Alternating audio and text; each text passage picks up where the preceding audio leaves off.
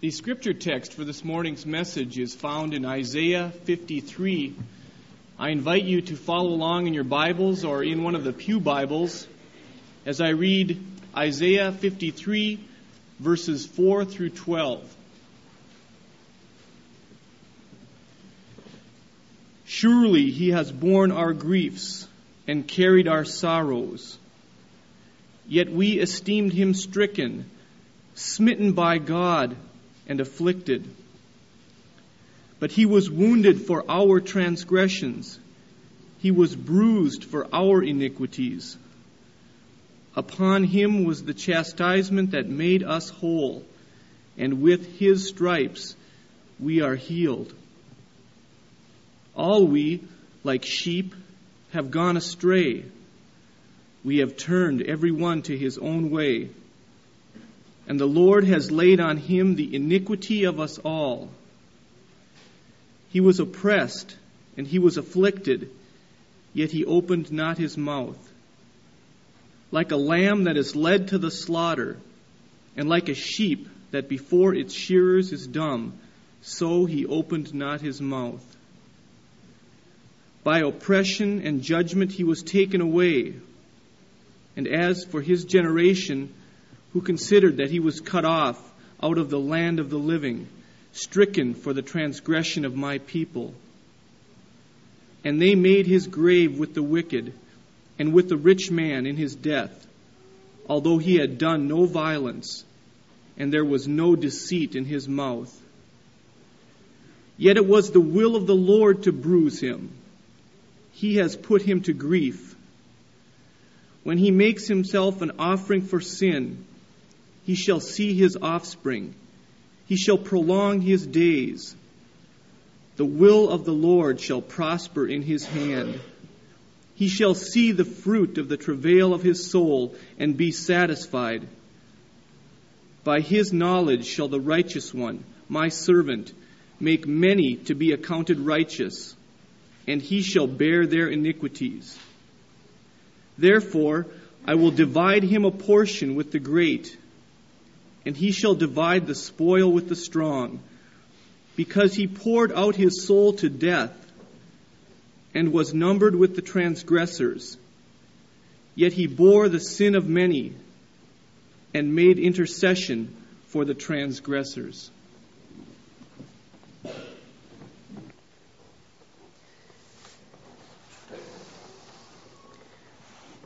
Jesus said that the greatest commandment in all the world is that we should love the Lord our God with all our heart and with all our soul and with all our mind and with all our strength.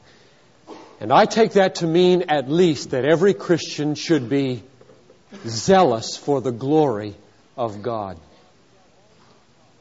If you love God with all your heart, then nothing will make you more glad than when the cause of God prospers, when His glory is exalted and His name is lifted up around the world in more and more peoples.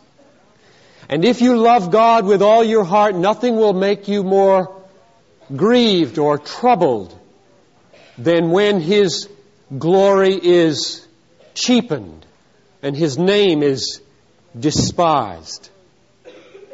So, in other words, when Jesus commands us to love God with all our heart and soul and mind and strength, He is demanding that we have a radically God-centered heart and a radically God-centered soul and a radically God-centered mind and a radically God-centered use of our strength.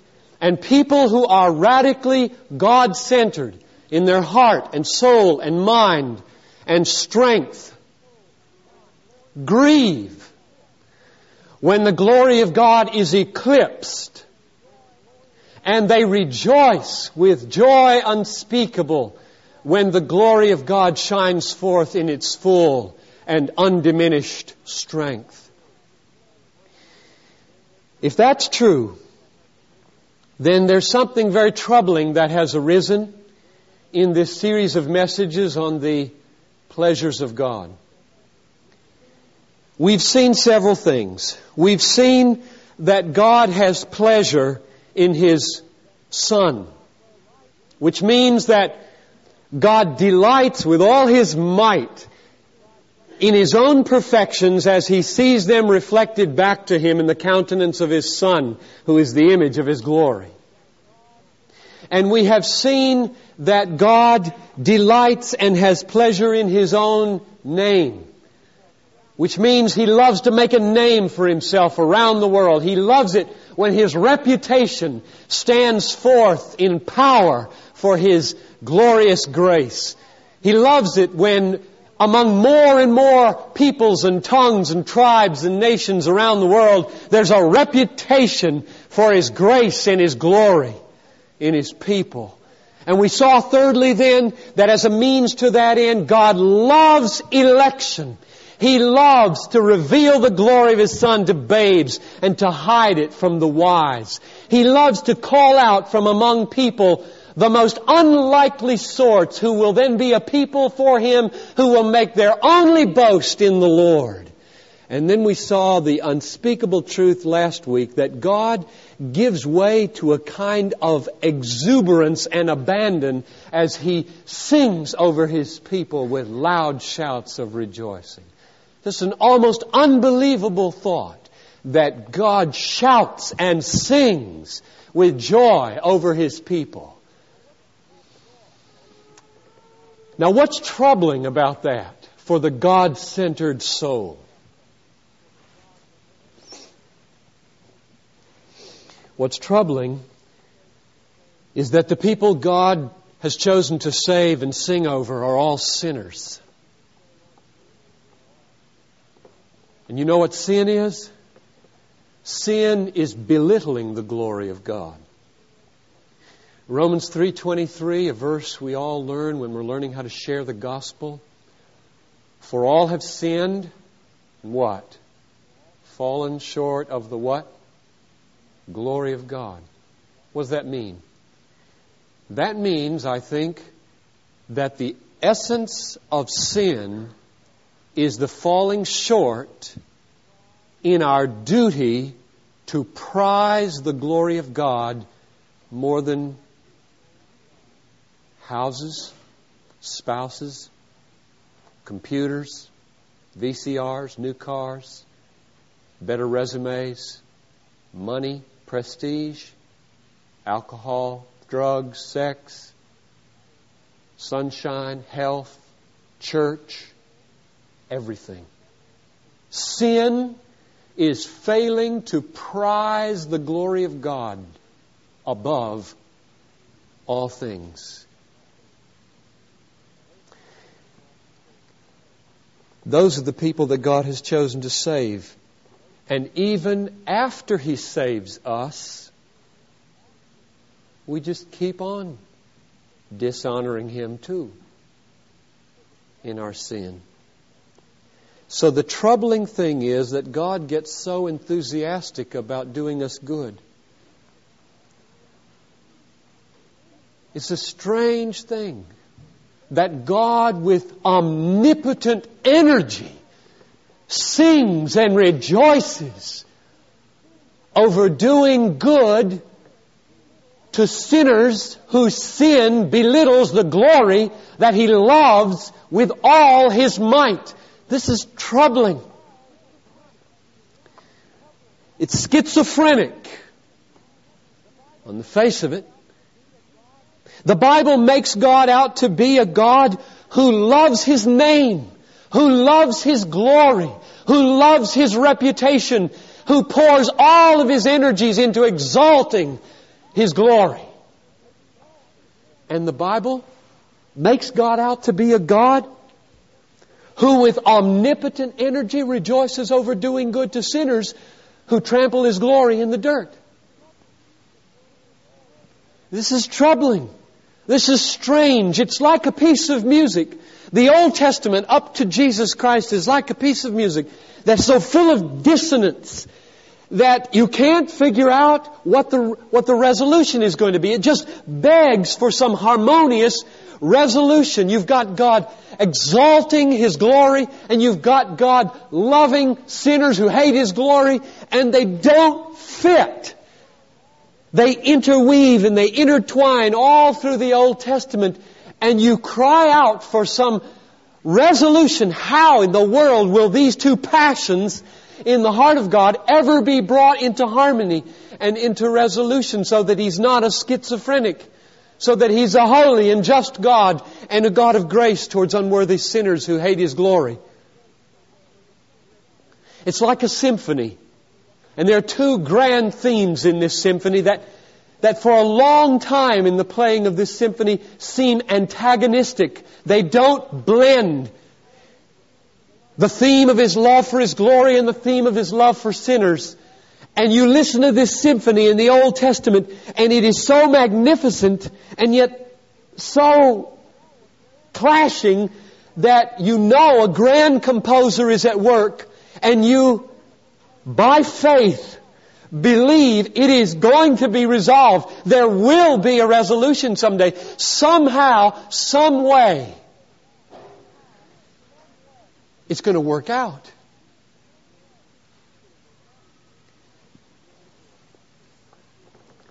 Again and again, right through the Old Testament, these two themes carry the symphony along. They interweave, they interpenetrate, and we wait. And like most good symphonies, I suppose, a composer gives hints, foretastes, allusions to what the symphony will sound like in its resolution, in harmony. And that's what God did in the Old Testament. It's called prophecy. There are foreshadowings, there are types of what is to come.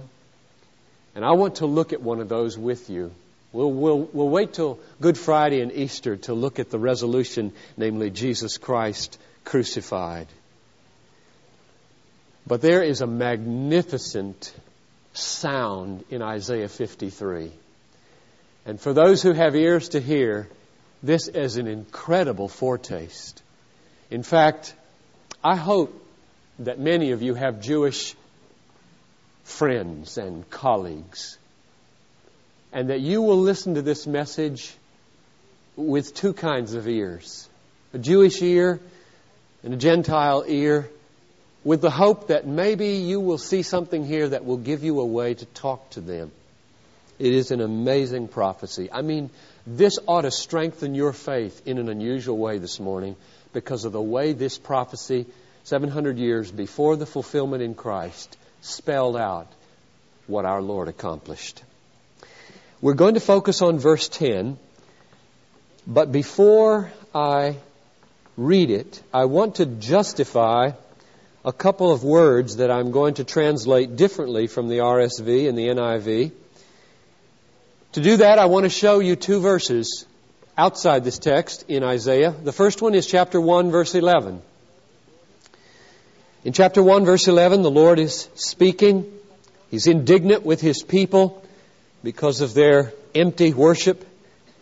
And He says, verse 11 of chapter 1, "What to me is the multitude of your sacrifices, says the Lord? I have had enough of burnt offerings, of rams and the fat of fed beasts. I do not delight in the blood of bulls or of lambs or of he-goats." Now notice the word delight. I do not delight in them. That is the verb used in the first line of Isaiah 53:10, where it says in the RSV, it was the will of the Lord. It ought to be translated, I think, it was the delight of the Lord. It was the pleasure of the Lord. Or traditionally would be fine, the Lord was pleased, or it pleased the Lord to bruise Him. The word carries this emotional freight. It's used again in the last line as a noun. To see this, look at Isaiah 62:4, where this noun form of this word occurs. In Isaiah 62, verse 4, in one of these glorious words of hope that God gives to His people, He says, "You shall no more be termed forsaken, and your land shall no more be termed desolate, but you shall be called," and here it is, "My delight is in her, and your land married. For the Lord delights," there's the verb again, "in you, and your land shall be married." So the noun is found in this phrase, "My delight is in her." That will not work if you say, "My will is in her." But that's the word, the very word used in the last line of verse 10 in Hebrews 53:10. 53:10. The delight of the Lord will prosper in His hand. The pleasure of the Lord will prosper in His hand. And it's clearly picking up on the word in line 1. So let me translate the verse now and read it. The Lord was pleased, or the Lord took pleasure, to bruise His Son, to bruise Him. He has put Him to grief or caused His pain. When He makes Himself an offering for sin, He shall see His offspring. He shall prolong His days. And then picking up on the word from line 1, the pleasure of the Lord shall prosper in His hand. Now this is a magnificent prophecy of our Lord. Notice 3 things that are prophesied. The bruising of the Son, the servant, is clearly the crucifixion of Jesus. The prolonging of His days, what is that but His resurrection to endless life after He is killed? And the offspring that He will see, who are they but those who are begotten of God through the resurrection and the death of Jesus Christ. It's a magnificent portrayal of what's coming in Jesus Christ. But what I want you to focus on with me is this. God is at work in this verse. It was the will of the Lord and the pleasure of God the Father to bruise His servant, the Son. Jesus was not swept away onto Calvary by the accident of wicked men. God bruised His own Son. Why? He did it to resolve the tension between His love for His own glory and His love for sinners. Look at verse 6. We'll get a hint of this. All we like sheep have gone astray. We have turned every one to his own way. And the Lord, God the Father, has laid on Him, God the Son, the iniquity of us all. Now notice 2 things. First, the Lord is still at work. It is the Lord who lays on the servant sin. And second, notice that it has to do with sin and iniquity. The bruising of the Son was owing to the fact that God dishonoring sin cannot be swept under the rug. You see, if you came to the gospel fresh for the first time and you hadn't heard it 100 times, and you heard that a father was going to kill his son in order that he could forgive me, you would probably raise the objection, wait a minute. Why don't you just let bygones be bygones? Why don't you just forgive us? Why in the world do you kill your son? Can't you just let bygones be bygones? So you see what this text poses, what problem it poses us with. Why can't God just let bygones be bygones? Because He loves His glory. And sin is the trampling of His glory in the dirt. He cannot sweep sin under the rug as though it didn't matter. It matters infinitely. God is holy and just and righteous and loves His glory infinitely. You see the substitution in verse 5? He was wounded for our transgressions. He was bruised for our iniquities. It wasn't because of His own. Look at verse 9. And they made His grave with the wicked and with a rich man in his death, although he had done no violence and there was no deceit in his mouth. So why was the Son bruised? Because the Father wanted, delighted in, danced over the thought that we might be saved, healed, forgiven. And yet He was righteous. What does righteousness mean? When you say God is righteous, and Jesus was a demonstration of His righteousness in Romans 3:25, what do you think of? This is what I think of. God is righteous in that He always, with infinite, omnipotent energy, loves what is most worthy. If He were to cease loving what is most worthy of love, He would be an idolater and unrighteous. And what is most worthy is the glory of God. And therefore God's righteousness is His unswerving allegiance to always preserve, display, and uphold the glory of His name. If He were to ever retreat from the upholding of the glory of His name, the universe would vanish out of existence. There would be nothing but injustice in all the world. But we are sinners. And what is sin? Sin is preferring to glorify something more than God by setting our affections upon it.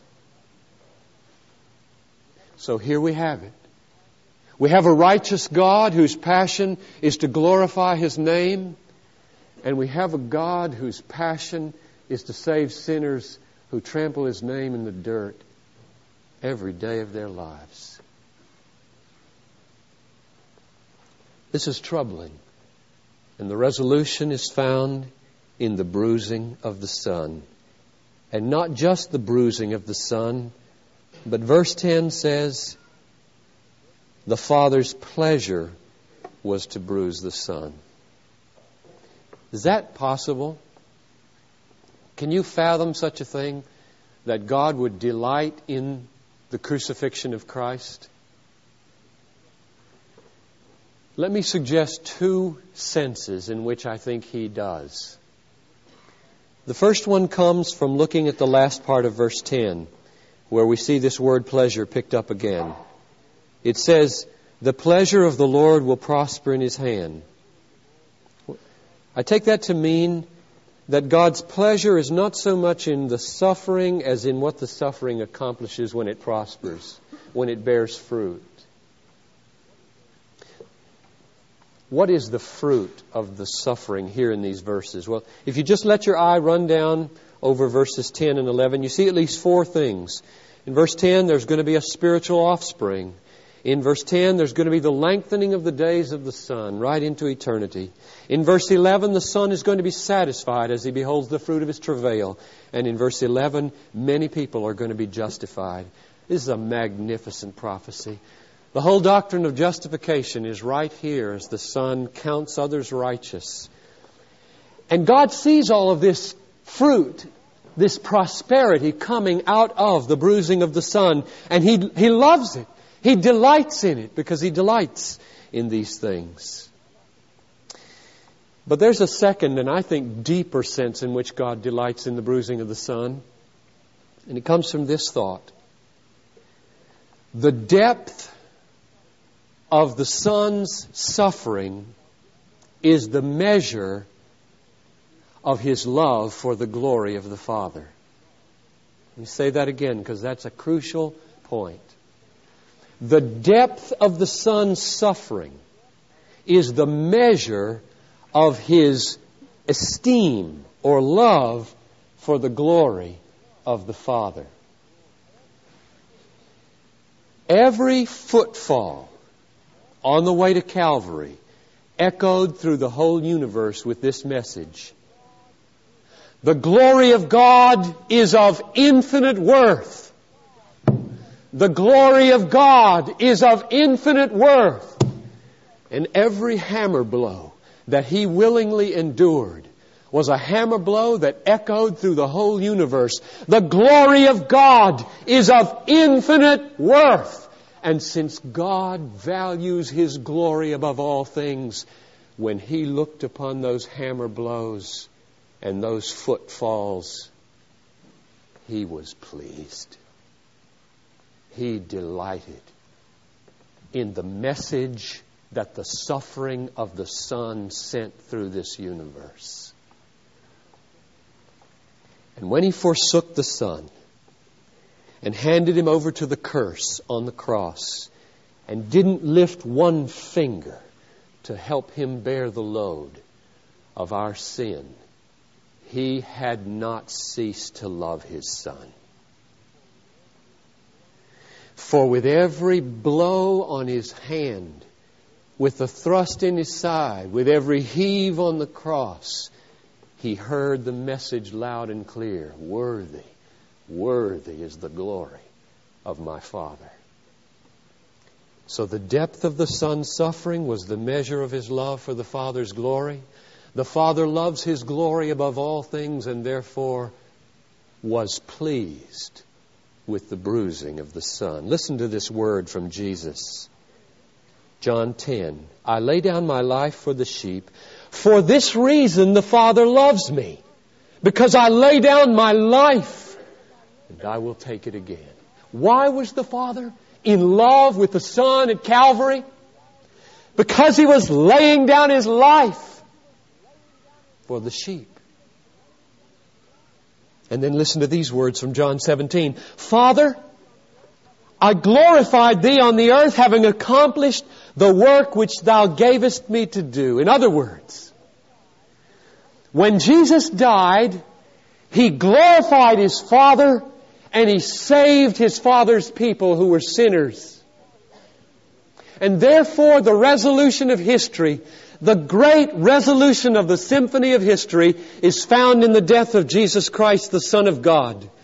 The great theme of God's love for His glory and the great theme of God's love for sinners who scorn His glory are brought together in a grand resolution as the Father delights to bruise His Son. Let me close with a story. Once there was a land full of people who were enslaved by a foreign and wicked prince. He enslaved all the people in the land on the far side of the canyon and built a massive bridge, a trestle, for the trains to bring the slaves across the canyon and serve in his coal mines every day. And he made them miserable. And there were two people who were left free in this land, an old man and a young man, and they lived high on an inaccessible cliff in a small cottage overlooking the canyon. And they saw the trestle and they hated the trestle. And they saw the people and they loved the people. And they planned to blow up this bridge. They were going to blow this bridge to smithereens one night. And they made the plan. And they prayed. And they strengthened each other's hearts that heaven is real. And the day came, the night came for the deed. And it was a difficult deed. Because they had noticed that the trekking of the guards and the flashing of the lights were such that one could get onto the bridge, plant the explosive in the vulnerable spot, but could never get off the bridge before he was seen. Nevertheless, they resolved that the younger would blow the bridge up. He would detonate it himself to make sure the bridge went. The night came. And they were at a little table in the cottage preparing themselves for the deed. They made their last discussions and they prayed together. They strengthened each other's hands in hope And then they stood from the table, folded their maps, and embraced each other. And the younger went to the door, the explosive strapped to his back. And he turned and he looked at the old man and he said, "I love you, Father." And the old man took a deep breath with joy in his heart and said, "I love you too, son." Let's pray.